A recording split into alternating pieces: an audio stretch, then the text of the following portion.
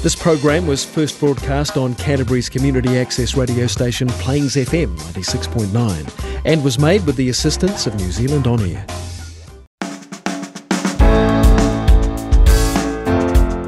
Kia ora and welcome. This is Garden of Sound. Today on the show, Alex Turnbull. He's the Managing Director of Rhythm and Alps and responsible for getting some of the biggest names in the music biz onto these fair shores. But aside from the success, how did Alex get his start in the business, and what advice does he have for those crazy or dedicated enough to want to make music promotion their bread and butter?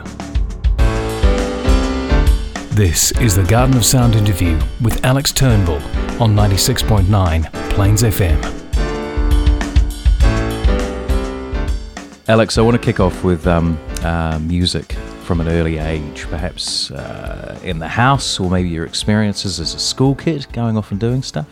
Luckily, my childhood memories are really healthy and positive, and I think musically, our family wasn't a musical family, although playing music and having music on and sauntering around the house and very fond and warm memories of picking out records at your grandparents and going, what's this one? And then learning how to put that on the needle on the record. What sort of stuff was playing, or did you felt drawn to? There was a lot of jazz, and as a younger person that was kind of cool because I picked up drums from an early age, and jazz drumming is, once you get that rocking, you can play anything, the Stones is originally a jazz band, and Charlie Watts snare, he's a jazz drummer. And a lot of people may not know that, but those are the memories of the early sort of wafting sounds, and of course New Zealand music as well, such as an era of the Dudes coming through, and the Exponents are some pretty fond memories. But that was a bit older. I'm 46 now, so. So apart from the drums, were there any other instruments in the early days? Clarinet was an instrument that was. Was that your choice? Yeah, and it was very difficult to play from memory. I haven't picked a clarinet up in 20 odd years, but learning to play, you'd have always sore tongue and lips afterwards. And as part of school orchestras, other early memories were down at the town hall in Christchurch, and I think a lot of primary school kids from the 70s and 80s and probably into the 90s as well had those same memories where you would all jump on the school bus and go down to the town hall, and there would be an inter-school kind of production, whatever it may be. Probably a lot of recorders and a lot of vocals going on. Mm-hmm. Now, Managing Director of Rhythm and Alps, that's where you are now. So when was the realisation that maybe I'm not going to be a full-time musician and maybe organising stuff, putting on stuff? When did that sort of dawn on you? I was never very good at playing instruments. It was always a pleasure watching your peers and friends and bands coming through. I was like, wow, they're really good. There's no way I'm going to keep up with that. But it didn't appear that a musical or job in the industry would appear until late 90s, where it was a bit of a tragedy, really, where at Roskilde Festival in 99-2000, we were on the way to see Willie Nelson and Friends. This was on the program. We thought, well, this is kind of cool. And on the way through to that stage, Pearl Jam kicked off, and sort of 60, 70,000 people in this arena. We were walking around the sort of back edge, and of course on those big arena stages there's big screens halfway down the field with the delay speakers, and Eddie Vedder came on. He broke into, I don't know, Jeremy or something like that, and he dropped one knee, and his vocals, he stopped singing. The band were kind of slowing down. I thought, what's going on here? The cameras panned round to the front of the stage in those first, in the mosh pit, and there was a crowd crush. They'd got it wrong with crowd protection barriers. I think 8 to 10 people died during this, so the band were kind of in pieces. Eddie Vedder was crying. We're going, what the hell's going on here? This is bizarre.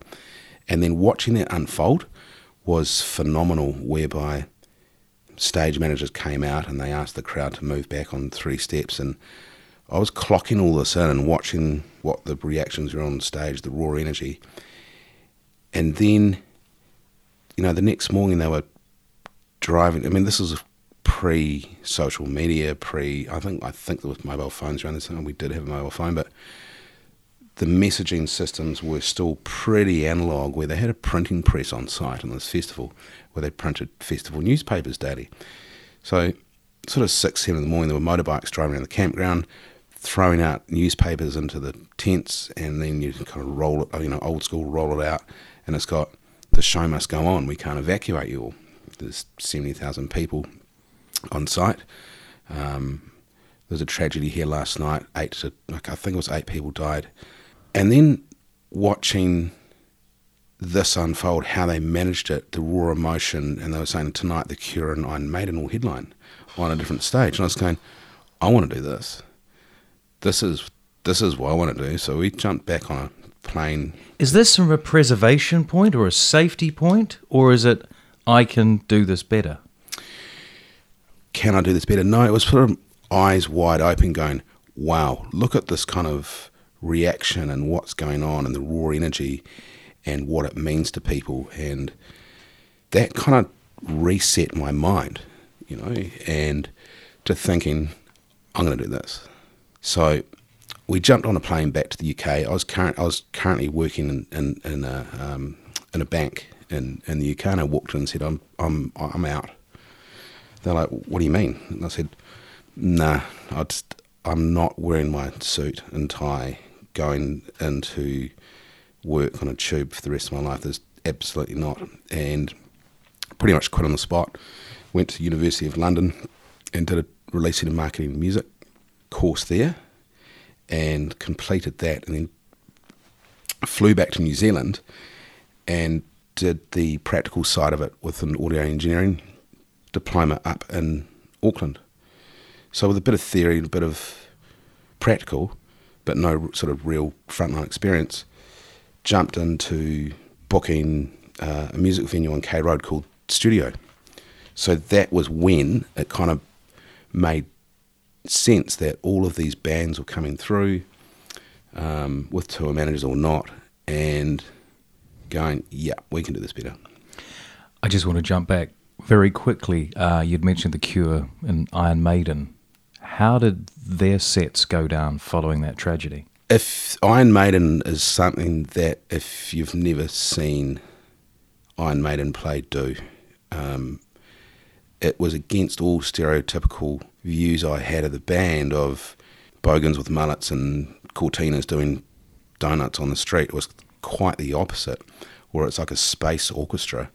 Iron Maiden in costume, big silver kind of lapels off their shoulders, and he's swinging around the top trusses, and then on top of the marquee with his microphone. I was just going, what is going on here? To see a band like that in Denmark, whereby the Danes have very strong links to heavy metal rock and so forth, and they're Vikings, So you're standing in a field surrounded by Vikings watching Iron Maiden. From then, The Cure came out. The Cure was right on my top of tape lists in the 80s. That was a big part of our secondary school life, was in the mid to late 80s. You got a favourite Cure track? Primary, I think. Primary is the one where there's a lot of flange and reverb on the guitar, and it's strumming through, and it's quite an up-tempo track. But, The Cure, I think in the 80s, I think there was 13 albums at that point from that band, and I think that there is rumour they're coming out to Christchurch next year. Do you reckon we could put on Primary right now? Yeah, it's a great idea. I think Primary's a track that really hits home for, definitely my generation at that time. I think it's a pretty cool track.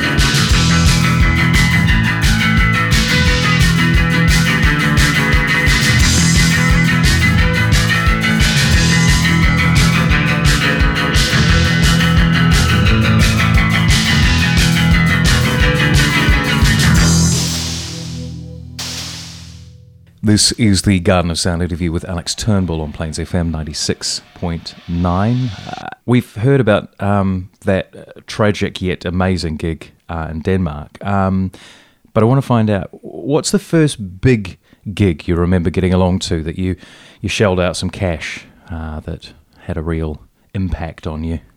The unannounced Nirvana show at Warner's in 92 or 3. That was, I was just speaking to a friend this morning and I was saying, did that happen? And he goes, yeah, it did. They played one show in, I think it might have been Power Station Auckland in early 90s, and there was an unannounced undercover kind of show, maybe warm-up thing. Maybe they were here for Big Day Out. I can't quite remember, but Nirvana at Warner's, that was such a good venue. And for those of you out there that, may remember it had that sort of top tier. It was a small yet punchy kind of rock and roll club. Was it only because Warner's was pretty much the only place in Christchurch which would be able to sort of suit those groups? I mean, they're not going to book the town hall, are they? It's interesting that some artists want to play a venue because another artist has played there. And an example of that is the Barrytown Hall in the West Coast. When the Big Day Out was going, Busta Rhymes played in the Barrytown Hall. The White Stripes played in the Barrytown Hall. And the Barrytown Hall was it's a pretty small room, I don't know, 100 square metres tops, with kind of Remu tongue and floor. There's one door, and, oh man, we've seen some great shows in there. The UK Subs was a UK punk band. Bikies on the floor, squealing their bikes while the punk band's going, and dogs coming running in and out with ribs in their mouth. I mean, it's art. Tell me about that Nirvana gig. Why was it so great? That was an unannounced kind of thing, and, Kurt Cobain and Nirvana in the early 90s when that grunge thing was coming in, it was a good era, and we were right there in the forefront of it. Very lucky, really. I think people of, our generation, the mid-40s, have seen the birth of hip-hop, the birth of grunge, and we're very lucky to see that. I mean, it's timeless music. I want to take you back a little bit. Studio in Auckland, you've done some audio engineering, at least. How did it sort of turn into a sort of an event booking kind of thing throughout the country? As everywhere in New Zealand, jobs aren't going to come to you. You've got to go and you've got to get up and get out there and put your name in. And I wanted a job in the music industry after seeing this massive festival in Denmark and what happened there. I said, I have to be involved in this. So coming back home, coming back home as a New Zealander, Auckland seemed like the logical choice to go, because that's currently where, most of New Zealand music industry is based. So I just was door knocking on venues, and I was happy to do anything, sweep the floor or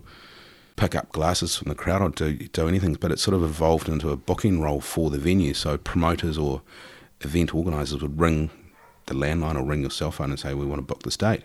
And it's a really, really, really good way to see what bands are performing. The New Zealand Music Awards have an award for the best group.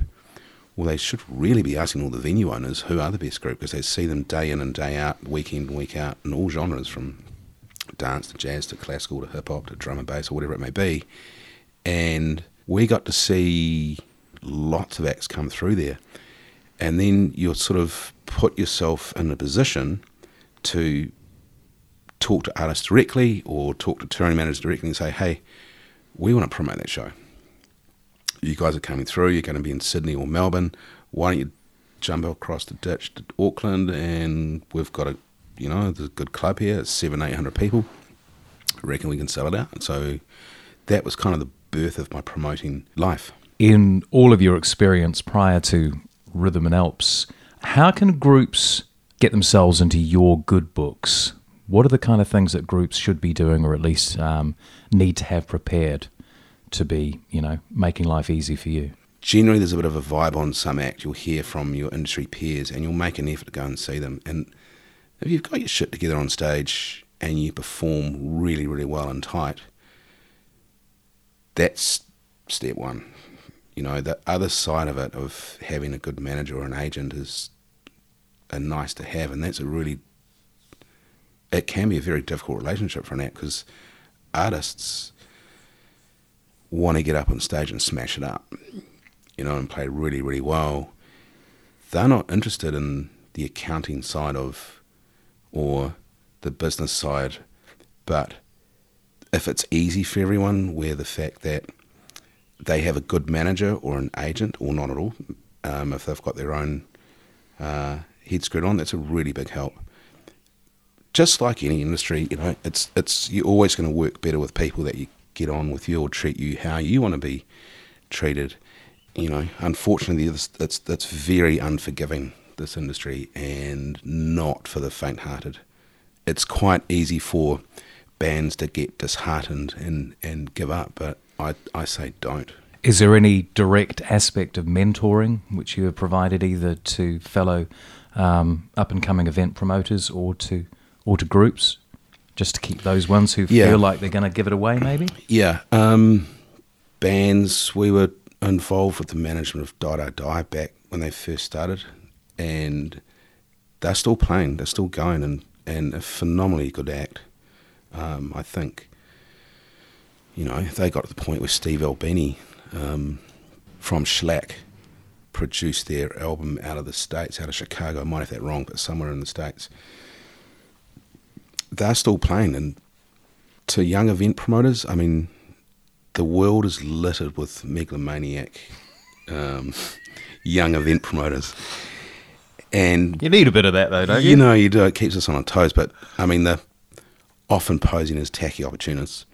So it's kind of a very interesting space in the event world where it's quite easy to make several $1 million over a summer, but it's just as easy to lose that. And then it's how you condone yourself in those periods, not just in the industry, but as a person. I've said before, like, it's not for the faint-hearted. So, when it's good, but at some point you're going to get bitten, one way or the other, and it's how you prepare for that and how you condone yourself, firstly as a human and secondly as a business person.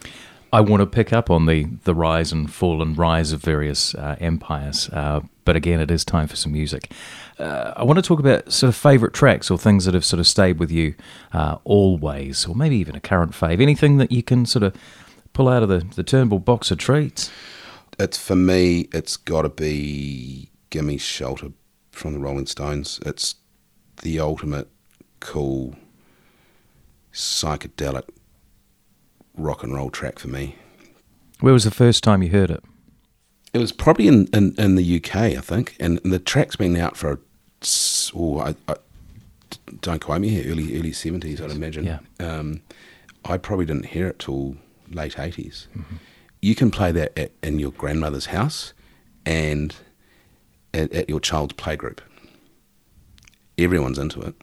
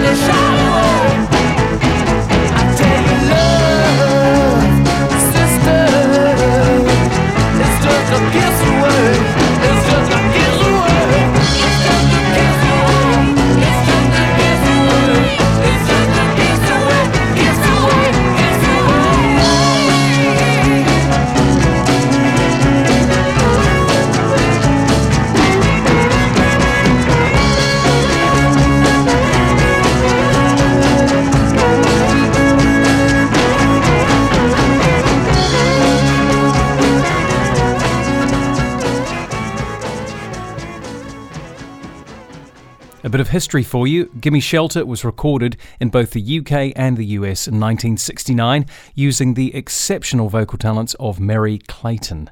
The track certainly did take its toll. I encourage you to read up about that.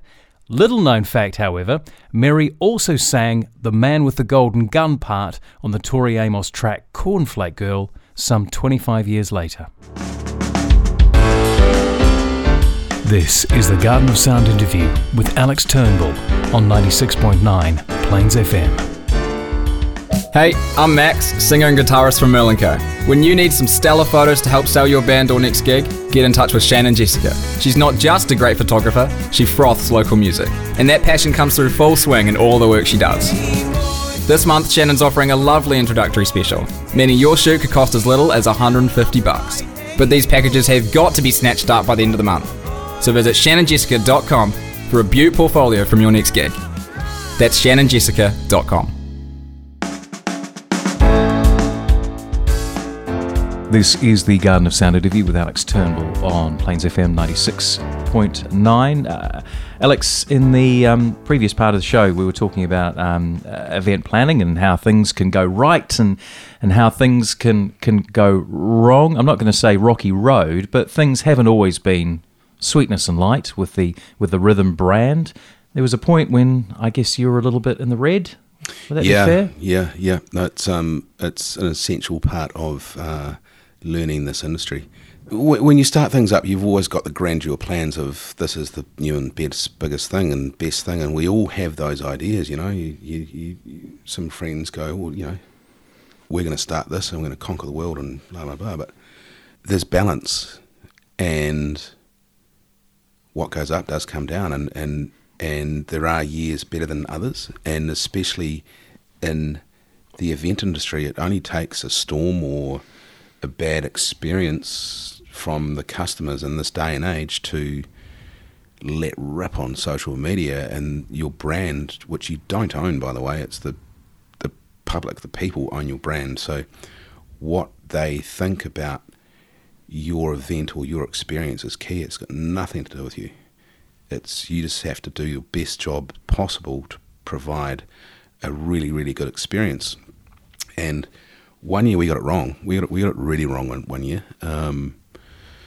Rhythm and Alps was born in 2011 at Terrace Downs at Rakaia Gorge, and grew from nice humble numbers of about 2,000 the first year to 2,500 or something the next year. Had you set an ideal number for the event in your head? We want to grow to this eventually? Audience numbers, we are capped at 10,000, and we hit that on our third year. So wow. Went from 2 to 2.5, then we moved it to Wanaka, and we'd sold 10,000 tickets within a few weeks. And we thought, okay, well, this was the right move. You know, people don't go to Methven for their holidays. They go to Coromandel or Northland or Golden Bay or Wanaka, Queenstown. So we knew we had the model right. We're not reinventing the wheel. We're putting on events where people go for their summer holidays. It was a pretty simple plan, really. So we only had a short amount of time to build a new team together and build a new work on a new site with new suppliers, and it was a lot of new things for us, and we got it wrong. We also got hammered by the weather. I think it was about 8 degrees for 48 hours. And we'd oversold the campground. There were queues everywhere. It was damp. It was cold, and rightly so. People left pretty disgruntled, and we had an issue that year of a lot of tents left behind. We're talking 2013, 2014? That was 2013. So we'd gone from 10,000 tickets that year to the next year halving that. So we dropped down to 5,000 thereabouts. So that was a massive hit in revenue-wise, and we had to trade out of that. And so we learnt our lesson firsthand that if people are coming to your house for a party, you give them the best experience you can. You know, there's no point on trying to skim on less staff so there's more queues. You've got to give people, especially in this day and age now, the best experience you can, because they're the ones that own your brand. You know, they're the ones that have trusted you, that they're going to depart with a couple of $100 or whatever it is. They want to see these acts in a comfortable environment. And now we are really focusing, we've learned a lesson, we're really focusing on the experience first and then the artist second. So by, you know, we're not going to get caught up in a bidding war for the latest and greatest rapper, whereby we want to focus our investment into making the site really nice and really comfortable. And so when, you know, all of you walk through the doors, you're going to get a good experience. You're not going to queue up for a long time. The food offerings are good. The intoxication levels are really, really low. We've only had one arrest in 9 years. We're quite proud of the fact that it's really important to manage a large crowd, but it's New Year's Eve. You know, you've got to remember that people want to party, but at the same time, it's not cool anymore to be that person in the corner being sick or drunk too many beers or whatever it may be, and that's why we've got, you know, our slogans for the company are be good humans, turn up the love, because we learnt we had to be better humans and turn up the love, because when we came into Wanaka that first year, we stuffed it up and it left a lot of angst in the community. And I was like, oh man, we had a choice here. Either we shut this down or we stand up and go for it. So we decided to stand up and go for it. What are your relationships like now with the community? It's an amazing community to live in, firstly, and be lucky enough to have a business there that it's getting better and better, and the community are very kind and giving. It's been amazing the turnaround we had, where it's like we sort of came into a small town and trashed it pretty quickly overnight, and kind of left a trail of destruction. We're like, wow, this is not how things are done, you know. So I think with the relationship with the community now is fantastic. I think we're probably the third largest employer in the town. How much choice have you got on who comes in? We've got full control on the booking, but we've got to remember that we're booking for, if people want it, give it to them. It's that simple. If you're a bakery and people like your fruit loaf, do it. Mm-hmm. So in saying that, at the same time, we work in sync with the other festivals around the district, Australasia. You know, there's Gisborne, and there's Rhythm and Vines, there's Northern Base. There's the larger Australian festivals, Beyond the Valley and Field Day and Origin Festival. So we talk together and say, right, let's all put in X amount of dollars for and go for this act, and it either works or it doesn't. So those negotiations start quite early, probably February, March. For the end of the year? For the end of the year. Okay. So it takes generally a few months at least of talking to these managers or agents based usually out of UK or the States. Mm-hmm. Sometimes it works, sometimes it doesn't. I mean, it's it all depends on the cycle and of where the artist is. If they dropped an album mid-year, are they touring? Generally, Australasia is a very important part of an artist's touring schedule. It's definitely... Really? Yeah. Yeah, it's definitely, because it's summer down here. December is a good time for them. Generally, they're off season from the Northern Hemisphere. I mean, the Northern Hemisphere festival season goes from May till September. Mm-hmm. It's summer, and they're pretty on the road a lot during that time. So if they're dropping an album sort of summer, they want to get down here to Australia, and of course it's really good revenue generation for them. You know, I mean, like, I think Australasia is the third highest revenue market for touring. Surprising. And it's a beautiful part of the world to come at a great time of year. What is the biggest piece of advice you would look back and give to little Alex before you sort of embarked on this this great and crazy adventure?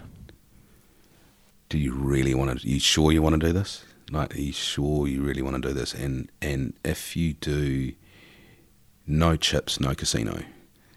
It's very easy to lose several $100,000 several nights in a row. And no chips, no casino. If you don't have the money for that, you can't do that. And luckily enough, we've managed to get through those hard times, but not to be recommended. So any advice for younger event planners or promoters is that make sure you've got a war chest tucked away somewhere, or don't borrow money off friends or parents to do these shows, because your big grand plans don't always work out. On that sobering note, I want to play some more music. Is there a track from an artist who may or may not fit the Rhythm and Alps mould you'd like to share? Last year we toured Grace Jones, and she'd never played New Zealand before. So she played in Queenstown with us, and then she went up to Auckland City Limits Festival.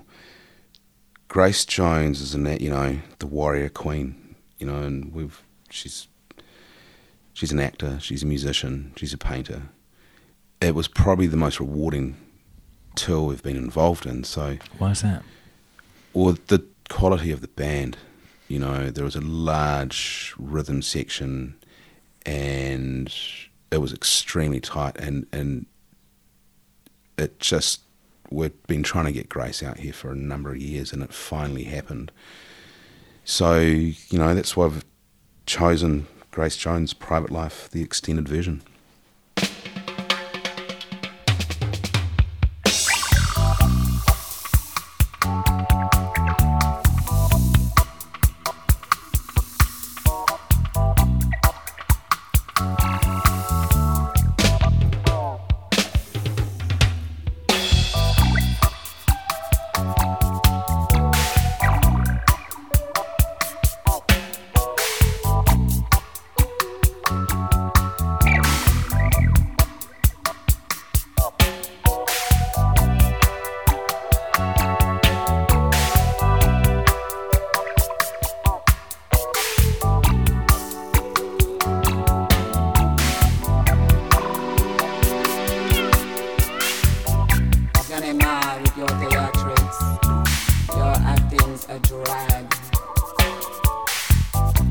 Okay on TV, but you can get turned off.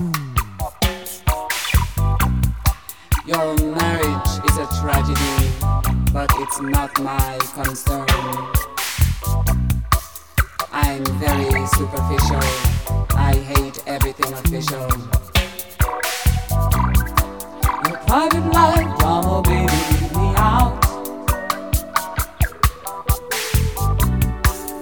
Private life drama, baby, leave me out. Sentimental gestures only bore me to death.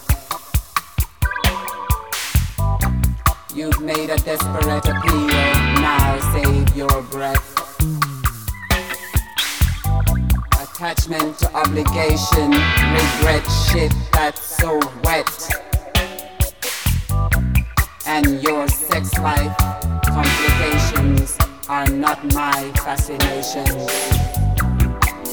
Private life drama, baby, leave me out. Private life drama, baby, leave me out.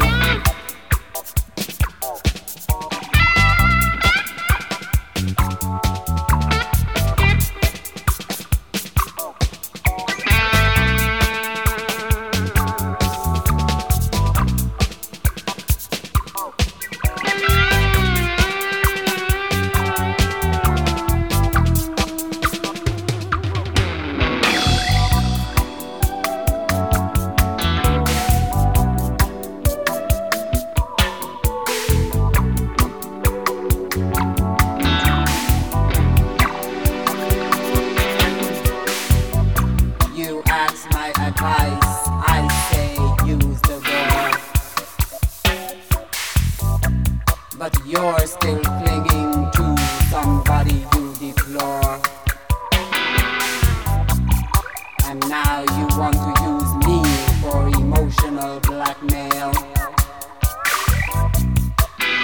just feel pity when you lie, contempt when you cry.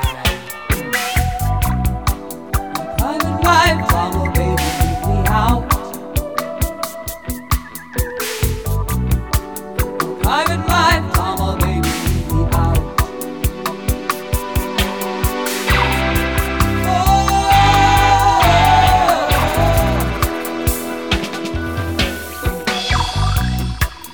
Private life, drama, baby, leave me out. Private life, drama, baby, leave me out. Private life, drama, baby, leave me out. Private life, drama, baby, leave me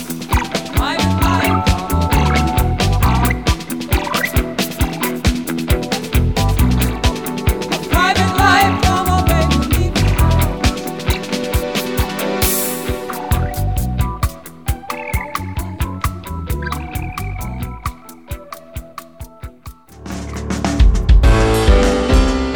This is the Garden of Sound interview with Alex Turnbull on 96.9 Plains FM. Hey my sisters and brothers, it's Brad from the Butlers and the Singlefin Mingle. If you're looking for a top-notch screen printer for your next big shindig, then go down to see James at Against the Grain Screen Printing. He's been printing out t-shirts and merch for the Mingle for many moons. He's an absolute ledge and he's one of the few qualified textile lords in the city. So get down and see him, you're guaranteed a great price and a mean result. Check him out on the World Wide Web, atgscreen.co.nz. That's atgscreen.co.nz. This is the Garden of Sound interview with Alex Turnbull on Plains FM 96.9. We just heard Grace Jones there, and you said it was one of the best tours or the best experiences. Anything else out there that you put on or booked that sort of stands head and shoulders above the rest? The Public Enemy group and what they stand for hits home for me, that they're a phenomenally tight act. Chuck D and Flavor Flav and that group, that band with them, is probably the tightest, toughest, most on point and strongest message that I've ever witnessed. And I think they're probably in their early 60s now, and they're still punching way above their weight. And I remember being on stage with Chuck D. I handed the mic, and he said, I've got to go out there and really own this stage, you know, like really own it, because if I don't own it, it'll own me. For, you know, young bands that are going out there, or acts, really cut loose on stage, because you've only got that hour or 90 minutes or whatever you've got, and you'll get addicted to that if you own it.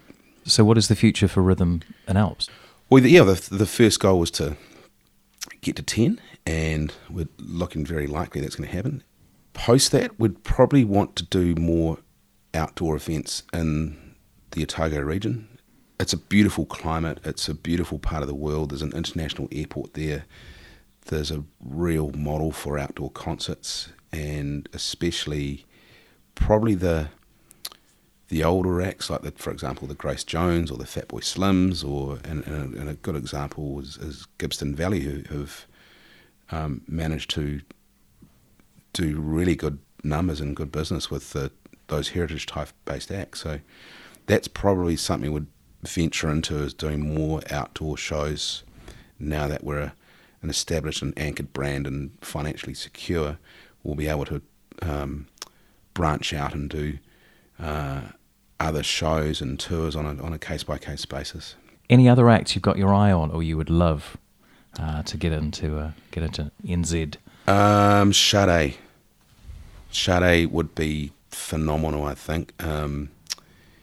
I would encourage you all to look her live videos up on YouTube, and it's a beautiful show and a very strong backing band behind her, and very tight musicians with a really tight rhythm section, and then she sort of wafts on out and steals the show.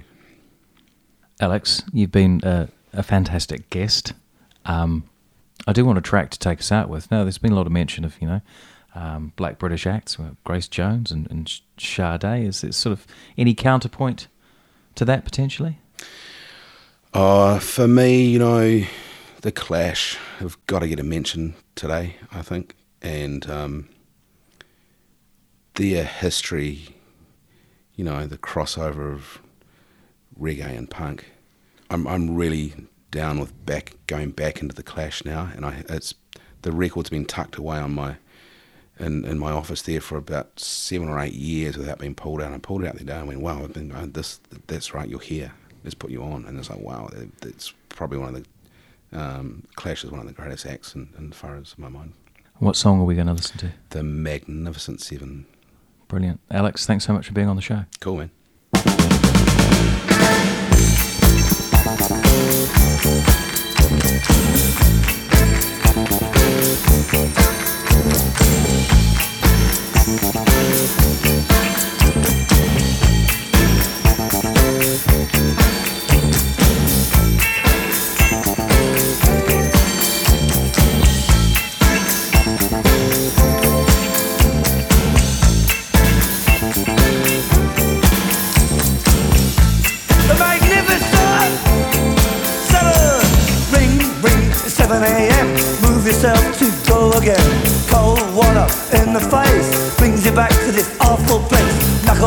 And your bankers too must get up and learn those rules. Weatherman and the crazy chief, one says sun and one says sea. AM, the FM, the PM too, turning out that boogaloo. Get you up and I guess you out, but how long can you keep it up? Give me Honda, give me Sony, so cheap and real phony. Hong Kong dollar, Indian cents, English pounds and Eskimo pence. You know what? Don't stop, get it on the go. You know what?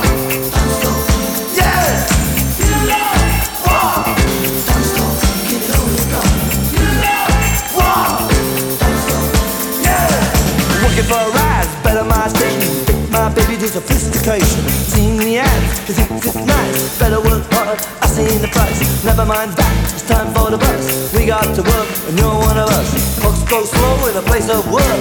Minutes drag and the hours judge. Yeah, wait, bye-bye.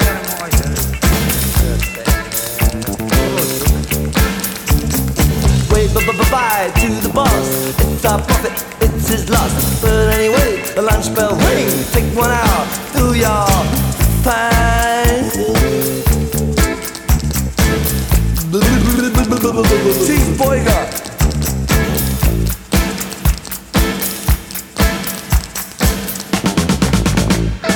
What do we have for entertainment? Cops kicking gypsies on the pavement. Now the news has slapped to attention. Lunar landing of the dentist convention. Italian mobster shoots a lobster. Seafood restaurant gets out of hand. Car in the fridge, a fridge in the car. Like cowboys do in TV land. You know what? Don't stop, keep it up. You know what?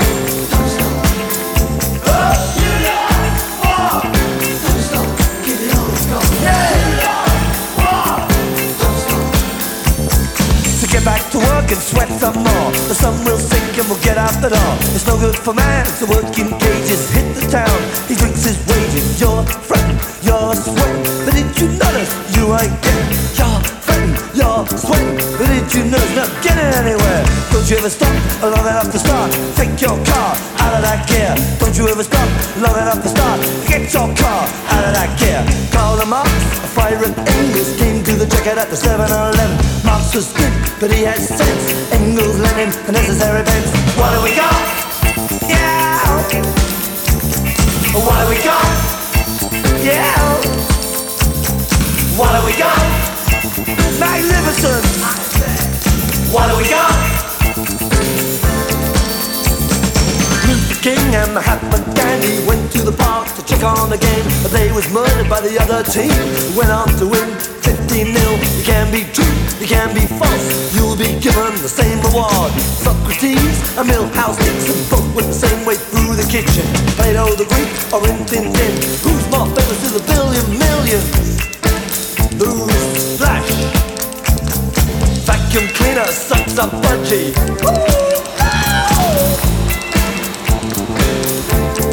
Bye-bye.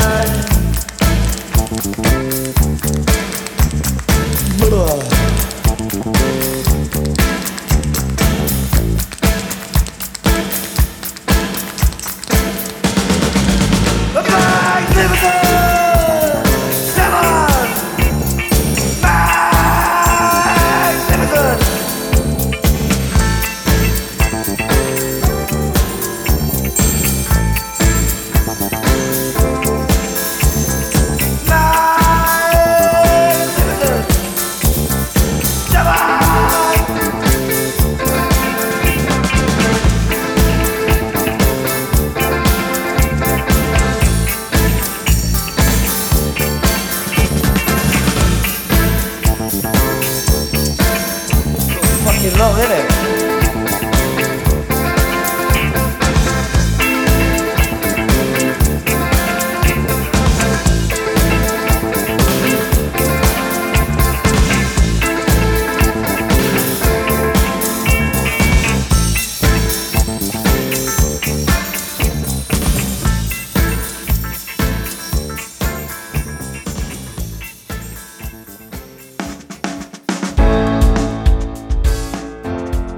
Okay, that's it for today. You can find pretty much all of the tracks that Alex and I talked about on a Spotify playlist created especially for this show. Just head to gardenofsound.nz and click on Alex's picture on the front page. From there, you can find out more details about this year's Rhythm and Alps and go on the draw for a 2-day camping pass for 2 to this year's event. You do have to be over 18 to enter though. You can find out more at gardenofsound.nz. Okay, it's been a massive show and super cool that you've been here to show your support. This has been Garden of Sound. So until next week, keep well, keep listening and keep playing. Haere rā.